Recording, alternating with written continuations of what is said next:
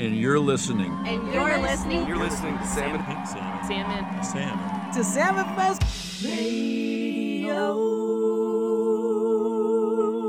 Hello and welcome to Salmon Fest Radio. I'm your host, Dave Applin. And I'm Satchel Pandolfino. We're recording here in Homer, Alaska, the unceded and traditional lands of Supiaq and Dena'ina people. You're in for an hour of fish, fun, and music. I hope you're ready. I hope you're prepared. You've mentally prepared for fish, fun, and music, because that's what's going to happen now. Fish. All three of those things. On our bill today, we have Cousin Curtis. He is becoming pretty much a regular at Salmon Fest. In 2019, he was hanging out on stage with his pal Harrison B. So we've got a great interview and live recordings from that set coming at you.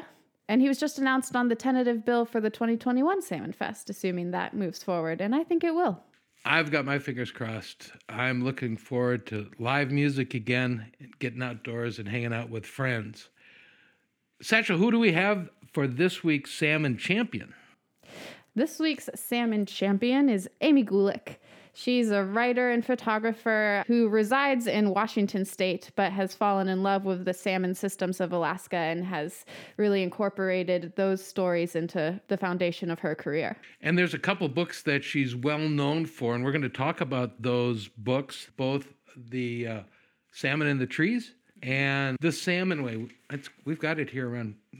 Yeah, it's a beautiful book. It's kind of like a coffee table style. Or Chaga. Or chaga. Or tea table book. So any kind of table where you're drinking a beverage, this book, you would honor the table and the beverage with this book. That's all I'm saying. It's a great book about, not only about fish, but about us, we Alaskans and our relationship with fish. So I'm looking forward to that. But let's get right into it with Harrison B. and Cousin Curtis.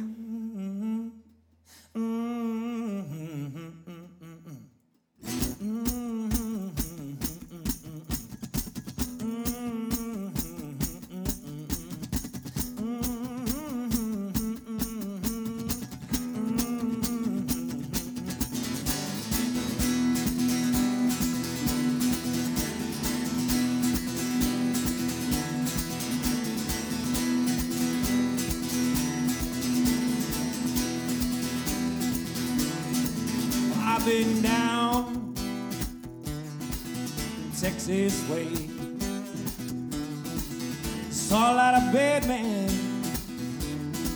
gonna find a change. Well, I've been east on up the coast. Saw a lot of sinners find what matters most.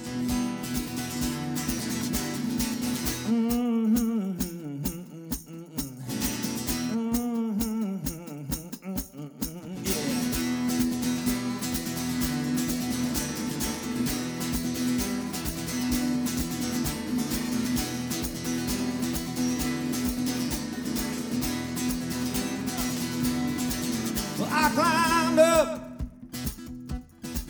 the mountain of north. Well, I came down, still a little onshore. So I headed west to spare my shame. The woman I found, yeah, she got to me.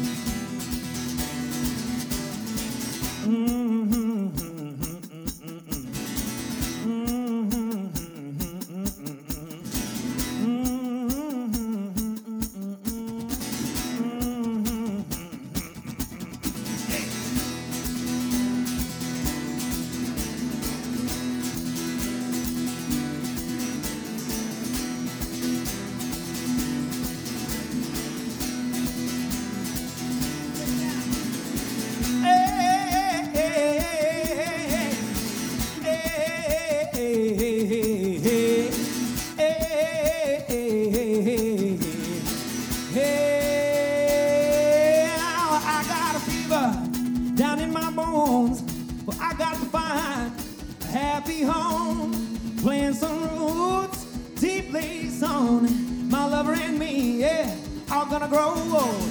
But I got a fever down in my plant some roots deeply sown. My lover and me, yeah, are gonna grow old. My lover and me, hey, yeah, my lover and me, hey, yeah, my lover and me, my lover and me, my lover and me, my lover and me, my lover and me, my lover and me, yeah. Well, I got a fever down in my bones.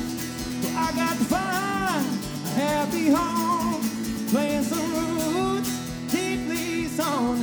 My lover and me, yeah, are gonna grow old. Come on, my lover and me, hey, yeah, my lover and me, hey, yeah, my lover and me, my lover and me, my lover and me, my lover and me, my lover and me, yeah, my lover and me. Get 'em, baby.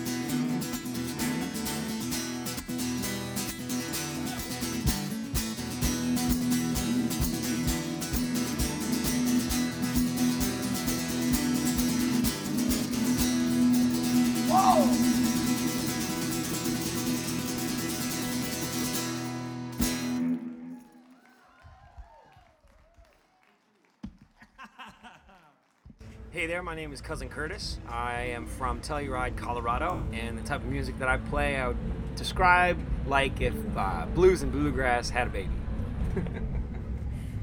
I'm Harrison B. out of Seattle, Washington, and we kind of play progressive American soul music. Nice. So, have you all played together at all? Or Sparingly? sparingly? Yeah. Yeah. We linked up probably the first time actually playing together would be in Telluride this past winter. And we were just kind of jamming and playing songs, kind of like cover tunes that we both knew. And there was something there. We're like, we got to just keep this in mind for what might happen in the future. And then Jordan was coming up for Salmon Fest, and he reached out and said, hey, got any ideas on songs we could collaborate on? I was like, absolutely. And so we did a quick 20-minute smash together a practice session before the show yesterday, and then today it felt a lot tighter, like we breathing. Now Curtis is the man, and when I stumbled upon him down there in Colorado, I'd met him, in Juneau, Alaska, kind of on the wayside. And he brought me down to play down there at the, shout out to the ski resort, which was a great time. And Verano Ranch is, it's this gig at 10,000 feet. It's this outdoor stage. It's all acoustic, and it's 4 hours, right? And so it's like this crazy gig, and he calls me up about it, and I go down. And once I knew that he was into that, you got to ski in as well. It's crazy. You're going to ride the chairlift up with all your gear, and then you ski down to the venue mid-mountain with all your gear set up, play. It's insane. So I was like, if this dude can do that, we can hang. So I knew he was good from the start. Heck yeah, that's awesome. Yeah. So is this your first time to Alaska? No, go ahead. No, not at all. I'm from Tennessee, born and raised in Middle Tennessee. I came to Juneau originally and found my way to Anchorage, and so this is probably my, 10th trip, 12th trip at this point, over about 5 years. Yeah. I lived in Alaska for 4 years, and 2 of those years I was in Tok, and the other 2 years I was in Juneau. I was teaching middle school and high school language arts at both of those schools. Nice. Yeah, and I play music in the summer months, and I ever thought if the summer tour ever breaks even, then I'll try playing music full time, and I've been on the road now for just over 4 years. That's incredible. Yeah. Do either of you like to fish?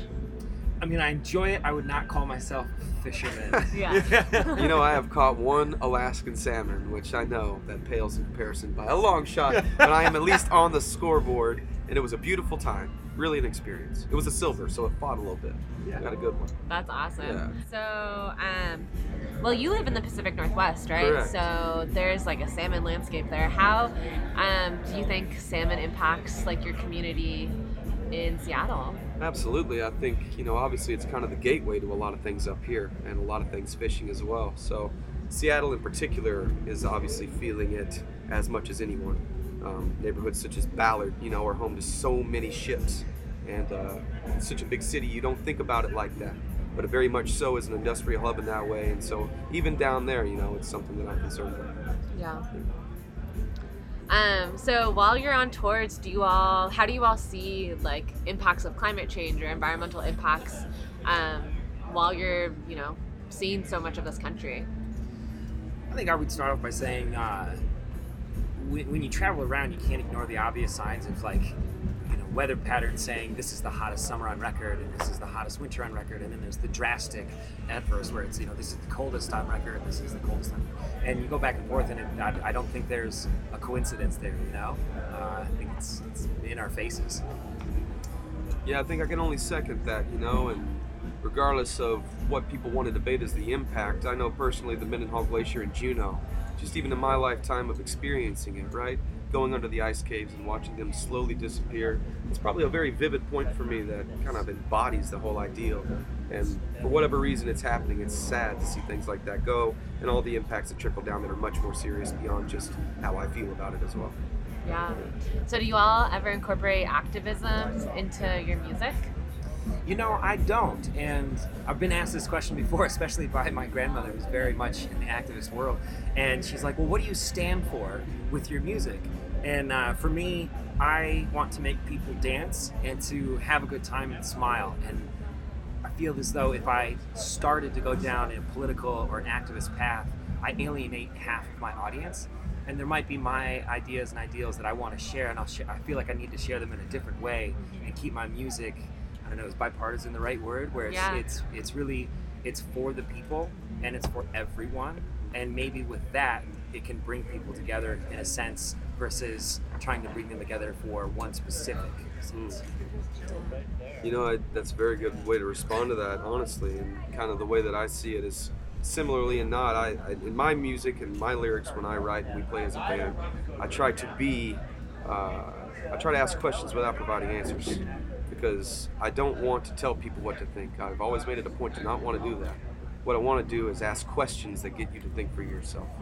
And I do think that topics such as, you know, the reason we're sitting here right now talking about pep mind and environmental impact, those are questions that if you're conscious to any degree, you will find the morally correct answer to. You just have to ask it for yourself. Yeah. And so that's kind of how I've approached it. Yeah, we all need clean water and like to eat fish, right? Yeah, no kidding. Great. So my last question for you all is, what gives you hope? Gives us hope. Could you narrow it down? Hope for what, or Hope just? for a beautiful future. Okay, all right. I think in traveling around, you see these different parts of the country that are not all homogenized and, you know, generic and wrapped into one. Of course, that might be what you see with the billboards and the main roadside pull-offs and stuff like that. But if you get off and you play music for the people that need to hear it and want to hear it, that's what gives me hope, because you never know what kind of experience you're going to have. And in front of an audience of, let's say, you know, a crowd like today where everybody's hopping and having a good time, that gives me hope to continue playing and continue spreading good joy and cheer. And even you play for a crowd of 4 people at Garano Ranch when it's 8 degrees and the wind is blowing sideways and they're still enjoying it. And it's like, all right, then they need to hear this too. And I feel honored to give it to them. Good answer. Like spitball here, but You should go first next time. Yeah, You can't just steal his answer. Just kidding. You know, I honestly, I'll answer it honestly. How about that? I love honest answers. Gave up on the word hope a couple years back just because it was an empty ideal for me that I didn't want to get lost in. And it sounds cliche, and it probably is, but I find peace in taking it one note at a time at this point. And I genuinely try to just live in that moment. And you obviously have to think about your future to some extent, But if you can enjoy your present and kind of guide it to where you need it to be, I guess that'd be hope in my own way. That's beautiful. Yeah. Great. Well, thank you for interviewing with Salmon Fest Radio. Honeybee, you're gonna see the world change its way. People all around are gonna come to sing your name. They can't seem to get enough of life and love and trust. You'll be there to show you care and lift their spirits up. All right now.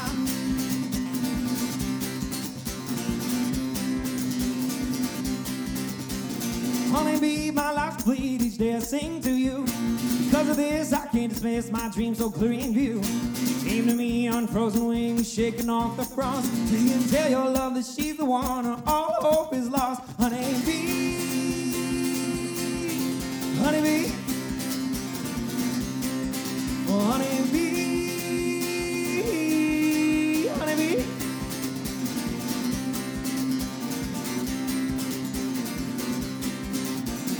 Honeybee, my life's complete, each day I sing to you. The less I know, the more I grow to bring you something new. Honeybee, I trust in thee to save me from my woes. I am your man, and as I am, my love will only grow. Honeybee, honeybee, oh honeybee, honeybee.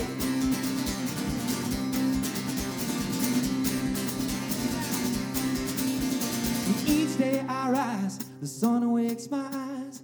I hear your voice before all the noise. This work can be so deafening, a struggle in real time. My soul is sinking though, and I do believe it's time. Honeybee,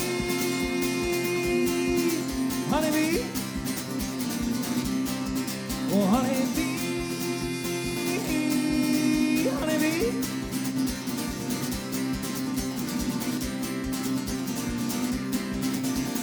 Someday soon you'll see I'm true in telling you these lines. This world river will shake and quivers and it shivers up your spine. If I'm false, my life I'll toss to the wind and seek anew. Still I'm incomplete unless I sing each day to you. Honeybee, honeybee, oh honeybee, honeybee.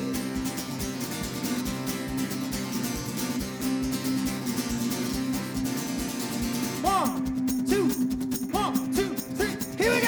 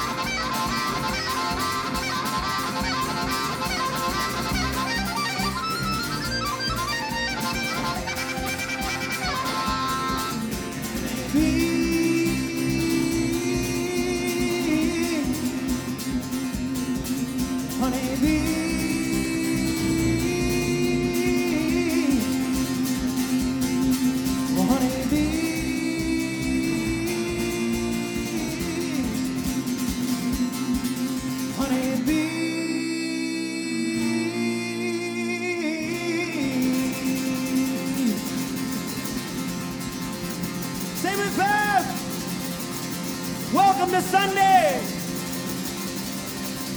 Thank you so much for everything this weekend. Harrison B on guitar. My name's Cousin Curtis. And we sincerely hope to see you soon. Cheers! Cousin Curtis is quickly becoming a staple of Salmon Fest, and he's really created quite the following. And Harrison B too. They've played together before at Salmon Fest, and Alaskans are just really embracing them as a duo. And Cousin Curtis normally plays like early to mid-afternoon on the main stage, and his act is really the one that catalyzes the festival from a like, we're gonna sit back and sip on beer and enjoy this music, to getting up and actually stomping our feet and twirling around and adding some livelihood to this moment. And yeah, I really appreciate that about him. And I just love Salmon Fest, that, you know, it brings in such a diversity of artists every year, but there's also some artists you can just count on. And that's what starts to make a music festival feel like home. And I'm just so excited that he's on the bill again, and we can go back to our salmon celebratory homeland. You know, for me, Salmon Fest is all about relationships.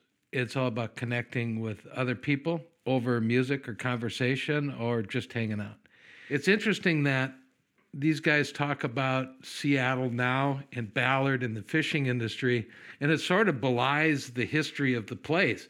But as our salmon champion, Amy Gulick, will tell us, the history of that section of the United States is really important for us to understand that Alaska's intact salmon systems are unique and worth celebrating. And our salmon champion is in the business of thinking about relationships, starting with her neighbors in the north. That would be Southeast Alaska for us, and then working even more broadly across the state. I'm Amy Gulick. I'm speaking to you from my home on Whidbey Island in Washington's Puget Sound, which is also the ancestral homelands of the Snohomish, Tulalip, and Coast Salish people. I was one of those kids who was always outside, climbing trees, swimming in ponds, scraping my knees, digging in the mud, looking for frogs and turtles. And so, you know, the more time I spent outside, of course, I was very in tune to what else lived outside other than myself. I loved animals, I loved art, and I loved storytelling. So when I was a kid growing up, you know, in Illinois, which was farm country, all I knew about salmon at the time was that salmon came in a can. But the other thing I knew about salmon was that I really loved them. I mean, I loved the taste, I loved the texture, I loved the color. Kids growing up in the Midwest, you know, eating seafood was, while we did it, it was usually, you know, frozen fish sticks that didn't really have a whole lot of flavor, you know, by the time they got to us. But there was something about that can of salmon and opening it up. Again, it was such a bold, strong, you know, enduring, you know, flavor, smell, you know, taste, you know, everything about it. But I realized at the time, too, that, you know, tasting that salmon, even though it was just coming from the can, it gave me a taste of this fish from a faraway land. And it also gave me a taste of the people who lived with this fish. And, you know, like I was doing as a kid, wanting to know where I lived and the creatures I lived with and what and who did I share my home with. I think when I would taste that canned salmon, I would think about, you know, where on earth does this fish come from? And I think it was just that taste of salmon that took me to somewhere else. I can now look back, you know, on my childhood and see, well, of course I ended up where I ended up. For me, you know, photography and writing and storytelling, it's always been a passion. It's something I've always done as a kid. And as I was growing up and trying to figure out, you know, what I was going to do with my life, that passion was always there.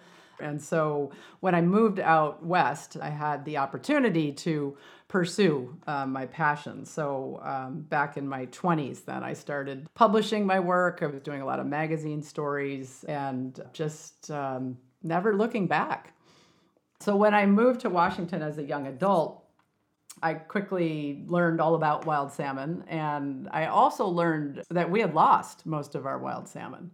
So in the lower 48, where I live, again, we once had staggering runs of salmon. I mean, the Columbia River system here was once one of the greatest salmon producing systems in the entire world. We used to have incredible coastal temperate rainforest, old growth. We've lost more than 90% of our original wild salmon abundance and our original old growth forests.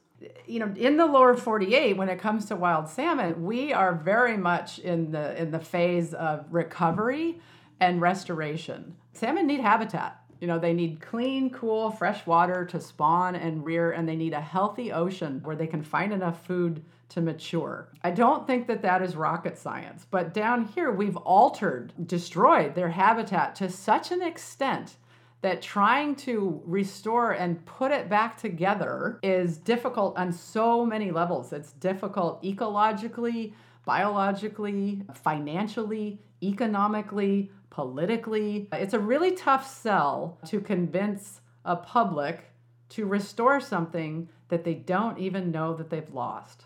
We just chose a different way of life down here. And it's sad because when I'm down here walking in a forest and I'm on what should be a stream, just loaded with salmon spawning at a certain time of year, I feel that pain, and that pain, it's one of loss. And so Alaska has always been this place that has so intrigued me because you haven't lost that. You still have wild salmon, you still have coastal temperate rainforest. So when I decided to pursue this story of the Tongass National Forest, salmon in the trees, Southeast Alaska, I was doing a lot of research, before I actually traveled there and spent a lot of time there, just trying to figure out, where should I go? What should I try and photograph? And I am not a scientist by training, but I do read, scientific journals and papers from time to time as best as I can. And in my research, I stumbled across a scientific paper that talked about this remarkable connection between salmon and trees. And I struggled because it was written, for other scientists, but I got through it. And when I got to the end, the light bulb went on and something clicked and I went, whoa, do you mean what you're really trying to tell me is that there are salmon in the trees in Southeast Alaska? And that is really what they were trying to tell me. They just didn't say it like that. Instead they said the upstream flow of marine-derived nutrients in a terrestrial environment. And for me as a storyteller, when an idea won't leave my head, that is when I know I have to pursue it. And that idea, that concept that there's a place where there are salmon in the trees, that just would not leave my head. And so it stuck, and I decided, all right, I have to learn more about this. So then I started my travels, spending a lot of time in Southeast Alaska, and it's just absolutely remarkable, to be in Southeast during salmon time. Just seeing gobs and gobs of salmon leaving the ocean, making their way into their birth streams, to spawn the next generation.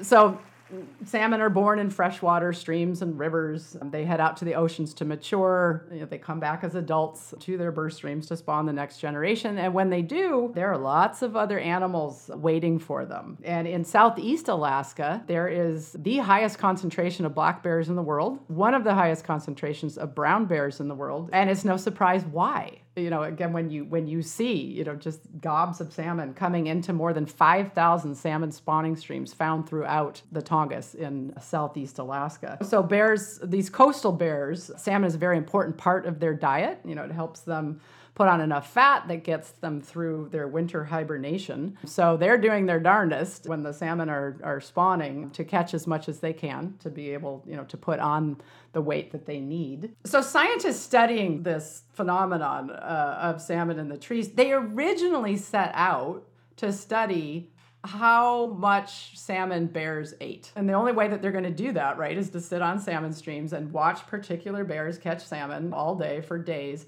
And what they quickly realized was that, a lot of bears don't sit on the streams and eat that salmon. They take it, they grab it, and they run into the woods with it because they're trying to avoid having their meal stolen by other bears. So the researchers are like, oh my gosh, in order to quantify, how many salmon bears are eating, we're going to have to go into the woods and follow these bears. And they went into the woods and like, wow, look at all these salmon that are left here. They're everywhere. And then they looked up and they said, wow, look at the size of these trees, that are near this salmon stream. And what's going on here? Researchers studying this have documented that one bear can carry 40 fish from a stream in just 8 hours. So that adds up to a lot of salmon dragged and dropped into the forest. And over time, the nutrients from the bodies of all of those salmon decompose into the soil, and the trees absorb them through their roots. So one of the nutrients that the salmon are bringing in their bodies, it's a nitrogen variant. It's called nitrogen 15, and it comes from the ocean. So what scientists have found in the trees near these salmon streams, they started analyzing tree core samples, is a ridiculously high amount of nitrogen 15. Once you understand this remarkable connection between salmon and trees, you quickly see that everything in the Tongass in Southeast Alaska is connected. So, bears, eagles, marine mammals, all the wildlife that relies on this remarkable fish. The health of the forest in parts of the Tongass very much is affected by salmon. Salmon are the driver, of that particular ecosystem. And what would that ecosystem be like without salmon? But then people, as well, of course. And I'm not going to leave people out of this equation. Her last thought about people being integrally connected to the salmon system led her to her latest book, The Salmon Way. And while this was a departure from her normal focus, which is strictly on the ecosystem functions of salmon, she really honed in on the depth of the salmon-human connection in this new book. I really wanted to ask everybody kind of the same sets of questions and see how they responded. Tell me about your relationship with salmon. That's really why I was asking. I started noticing that there were these common themes that kept coming up. There were things like family, community, culture, connection to the land, connection to a home stream, a valued way of life, passing all of this on to my children.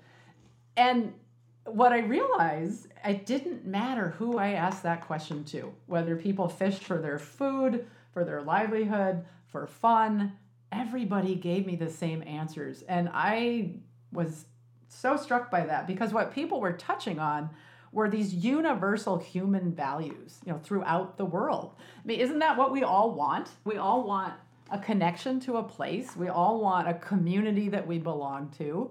We all want some kind of security, and in this case, it's usually in the form of food or maybe, your livelihood. Salmon are providing, not only the most basic human needs, for people who have relationships with them in Alaska, but they go beyond those basic human needs too. And one woman actually told me, she said, oh my gosh, salmon are like oxygen to us. We breathe them, we live them, we eat. I mean, our whole world, our whole life is sustained and made possible by salmon. So we can't even imagine a life without them because it would be as if we weren't able to breathe. Another common response to that question, and it didn't matter, again, if I was asking commercial fishermen, sport fishermen, native people, didn't matter. What would your life be like without salmon? The common answer that I got from everybody was, without salmon, there would be no community. One of the best ways to make friends is to invite a salmon. And I know when I'm standing in the Kasilof River with my dip net, I may be surrounded by strangers, but they won't be strangers for long. And pretty soon we'll be helping each other, rooting for each other, even saving each other's spaces. One of the things that really set me on the path to pursuing this book, The Salmon Way, was a conversation that I had with a stranger who subsequently became a friend. This was a woman. I was in Sitka, Alaska. Her name was Terry Rothkar. She's no longer with us. Terry was Tlingit, and she was a brilliant, very talented master weaver. And so I met her. She was at the Sitka National Historical Park.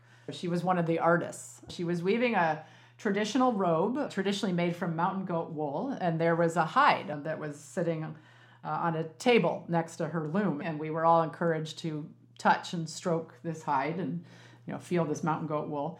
And next to the wool were strips of spruce root and cedar bark that were raw materials that went into her basket weaving, and we were encouraged to pick that up and get an idea of what it might be like to weave with those materials. So I'm just having this wonderful, sensory experience. And Terry's also telling stories of her Tlingit Raven ancestors and how they live and continue to live in Southeast Alaska. And so I say to Terry, wow, with such incredible resources in your homeland, it's easy to see how your people have been able to thrive here. And Terry stopped what she was doing, and she turned and looked me straight in the eye, and very politely, but forcefully, she said, resources? She said, the mountain goat and the trees, salmon, everything here, those aren't resources. We have relationships with the goat, with the trees, with the salmon. And what a difference the way we talk about things makes in the way that we think about things and the way we treat things. Terry helped me stop thinking in terms of resources and instead helped me think in terms of relationships. So I always encourage people, when you use that word resources, try and catch yourself and replace it with relationships and see what that does to your mindset. So in the case of salmon, if we think about salmon as a resource, then we tend to think about salmon as a commodity, as an end product. Maybe they're just frozen fish sticks, that end up in Japan. Or maybe they're just a paycheck. And that's not really respecting the salmon, is it? If we think about salmon, as a resource. But let's think about salmon as a relationship. What is my relationship to salmon? What is your relationship to salmon? It changes everything. If you have a relationship with salmon, then like any relationship, there's give and take. There's maintaining that relationship. There's nourishing that relationship. So if salmon are giving you something, what can you give back to salmon? And that's how I think now, thanks to Terry, by just replacing the word resource with relationship. And the basis for any healthy relationship is respect. So there's another R word, right? So let's replace resources with relationship and then think about, how do you respect that relationship? How do you nurture it? How do you keep it going? If there's one thing that I hope that this book can do, it's to help Alaskans who value their relationships with salmon to understand that people who may live very different lives from them also value salmon in much the same way that they do, and very much want their ways of life to continue for their children and their grandchildren. It's really great to hear other people talk about the connection to salmon in such a heart-centered way, but also a really real way where we're thinking about how salmon serves the community. It's very measurable, but it also just is something you experience. Well, I think Amy does a wonderful job of telling the story of how Alaskans relate to salmon and to each other around salmon in a very wonderful way, both pictures and words. And for folks outside the state, it's a great introduction to a very strong culture that we don't take for granted, but we recognize we're a part of.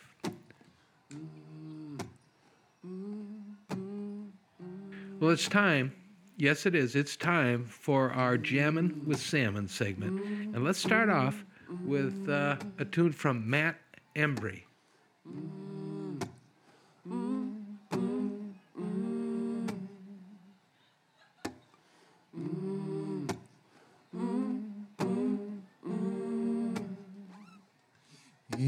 this moment we are all free. 'Cause they can't steal our love. Oh, they try and they try and they try. But I know they will never succeed. And there are those who would just sell it, and some who just give it away. All for an altered hypodermic dream and a sweeter taste reality.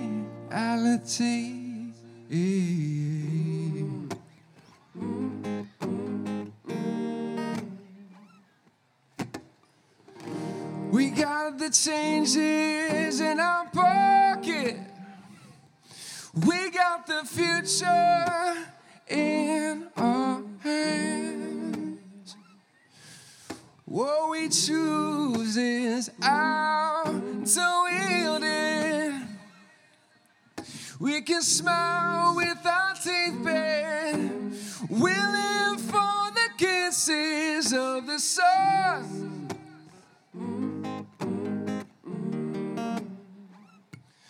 Or we can dance with the freedom in our veins and the birth of a new day on our lips. Don't you run, don't you run, don't you run. All the weakness was a lie. Open your eyes, those legs are not guilty, and those lungs are full at last, and the clouds are in your eyes, baby, all with a new world in our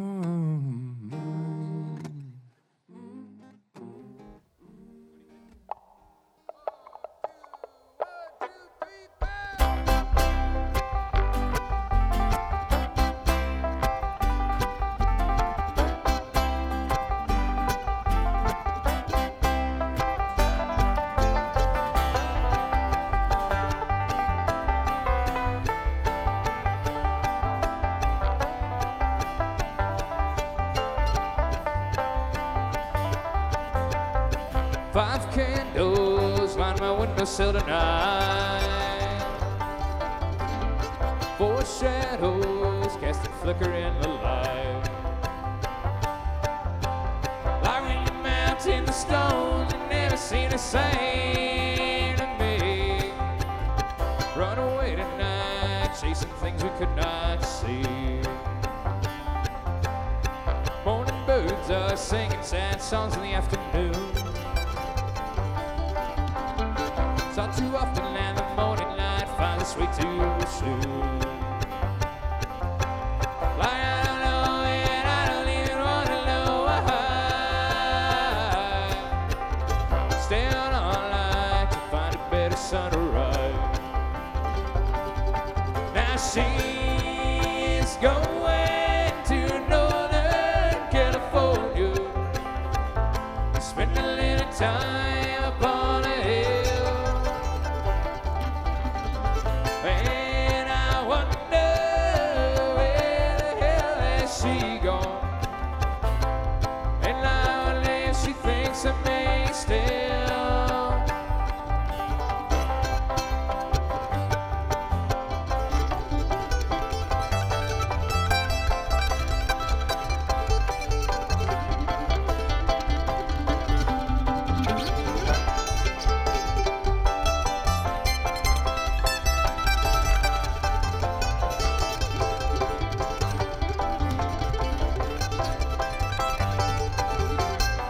River sings and the pines are softly moan.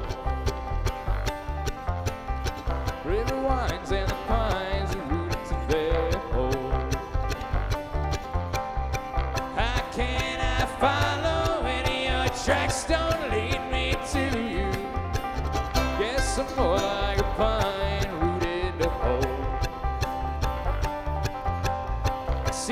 Each train loaded a firefly,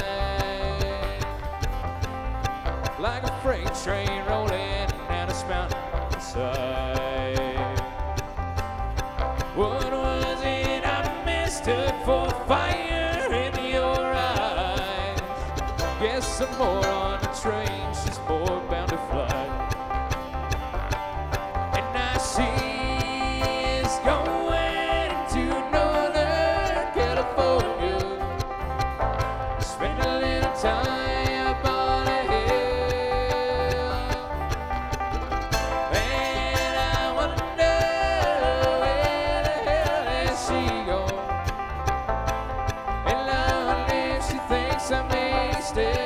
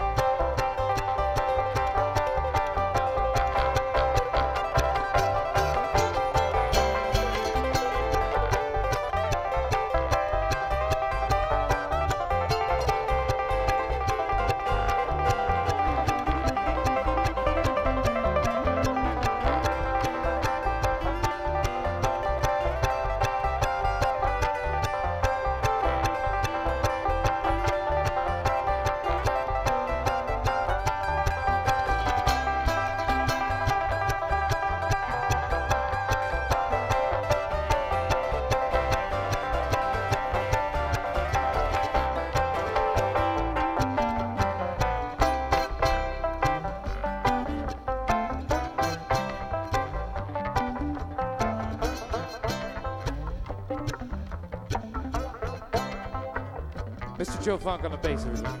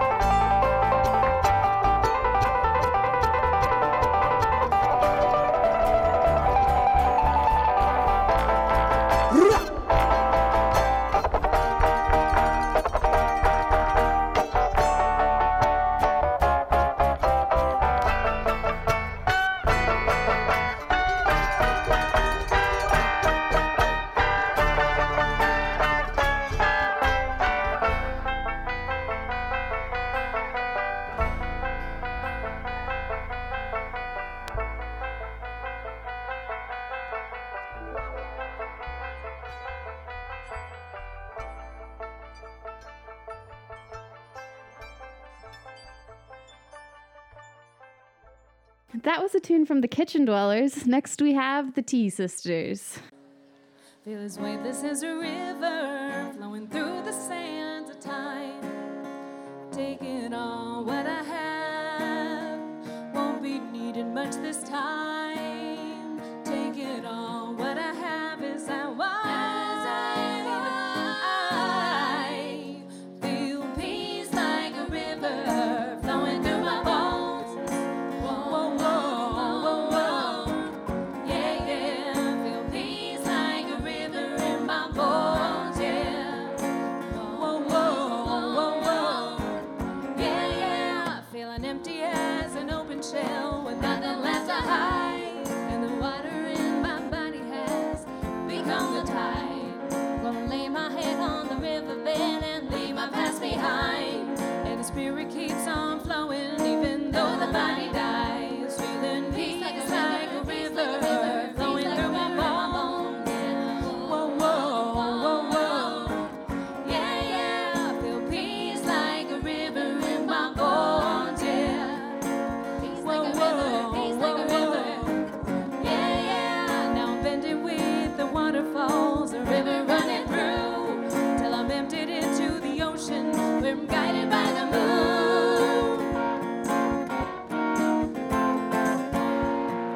Whoa, whoa, whoa, whoa. Yeah, yeah. Peace like a river, peace like a river. Yeah, yeah. And the river is wide, and the river is long, and my body is tired of singing this sad song. Feeling peace like a river flowing through my bones. Whoa, whoa, whoa, whoa. Yeah, yeah. I feel peace like a river in my bones. Yeah. Whoa, whoa, whoa, whoa. Yeah, yeah. I feel peace like a river flowing through my bones. Whoa, whoa, whoa, whoa. Yeah, yeah. I feel peace like a river in my bones. Yeah. Whoa, whoa, whoa, whoa. Yeah, yeah.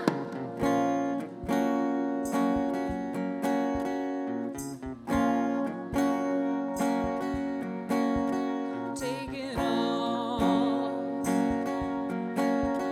Take it all. Take it all. Take it all. Take it all.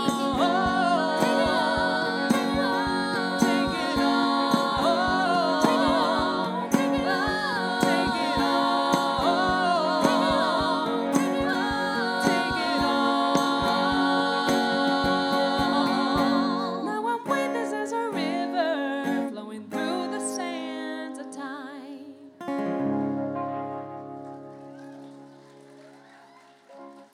All right, folks, party's over. Satchel, if you were to make a list of people that needed to be thanked at the end of this episode, because you're a much better list maker than me, who would you include in that list? Well, I definitely include our episode features. We've got Cousin Curtis and Harrison B., and they were interviewed by my friend Allie Rosenbluth at Salmon Fest 2019. And of course, I'd like to thank our salmon champion, Amy Gulick, for sharing her salmon stories with us. Oh, yeah, and the Salmon Fest team who put together this remarkable event. And Cook and Lickkeeper that believed in our vision for a Salmon Fest radio podcast and agreed to house the project. Yeah, I love the fact that somebody had a vision for an audio product, so that's great. I'd also like to thank our team that recorded the music live at Salmon Fest 2019, Pastor Tim and Brian Belay. Our pals at KBBI in Homer, Alaska. And who could forget Kira Hardy, our producer, who's used her mad skills to put together another wonderful Salmon Fest radio episode. We bid you adieu. And don't forget, spawn on, Alaska. Hey, this is Harrison B. And this is Cousin Curtis. And you're listening to Salmon Fest Radio. Beautiful. That was really precious.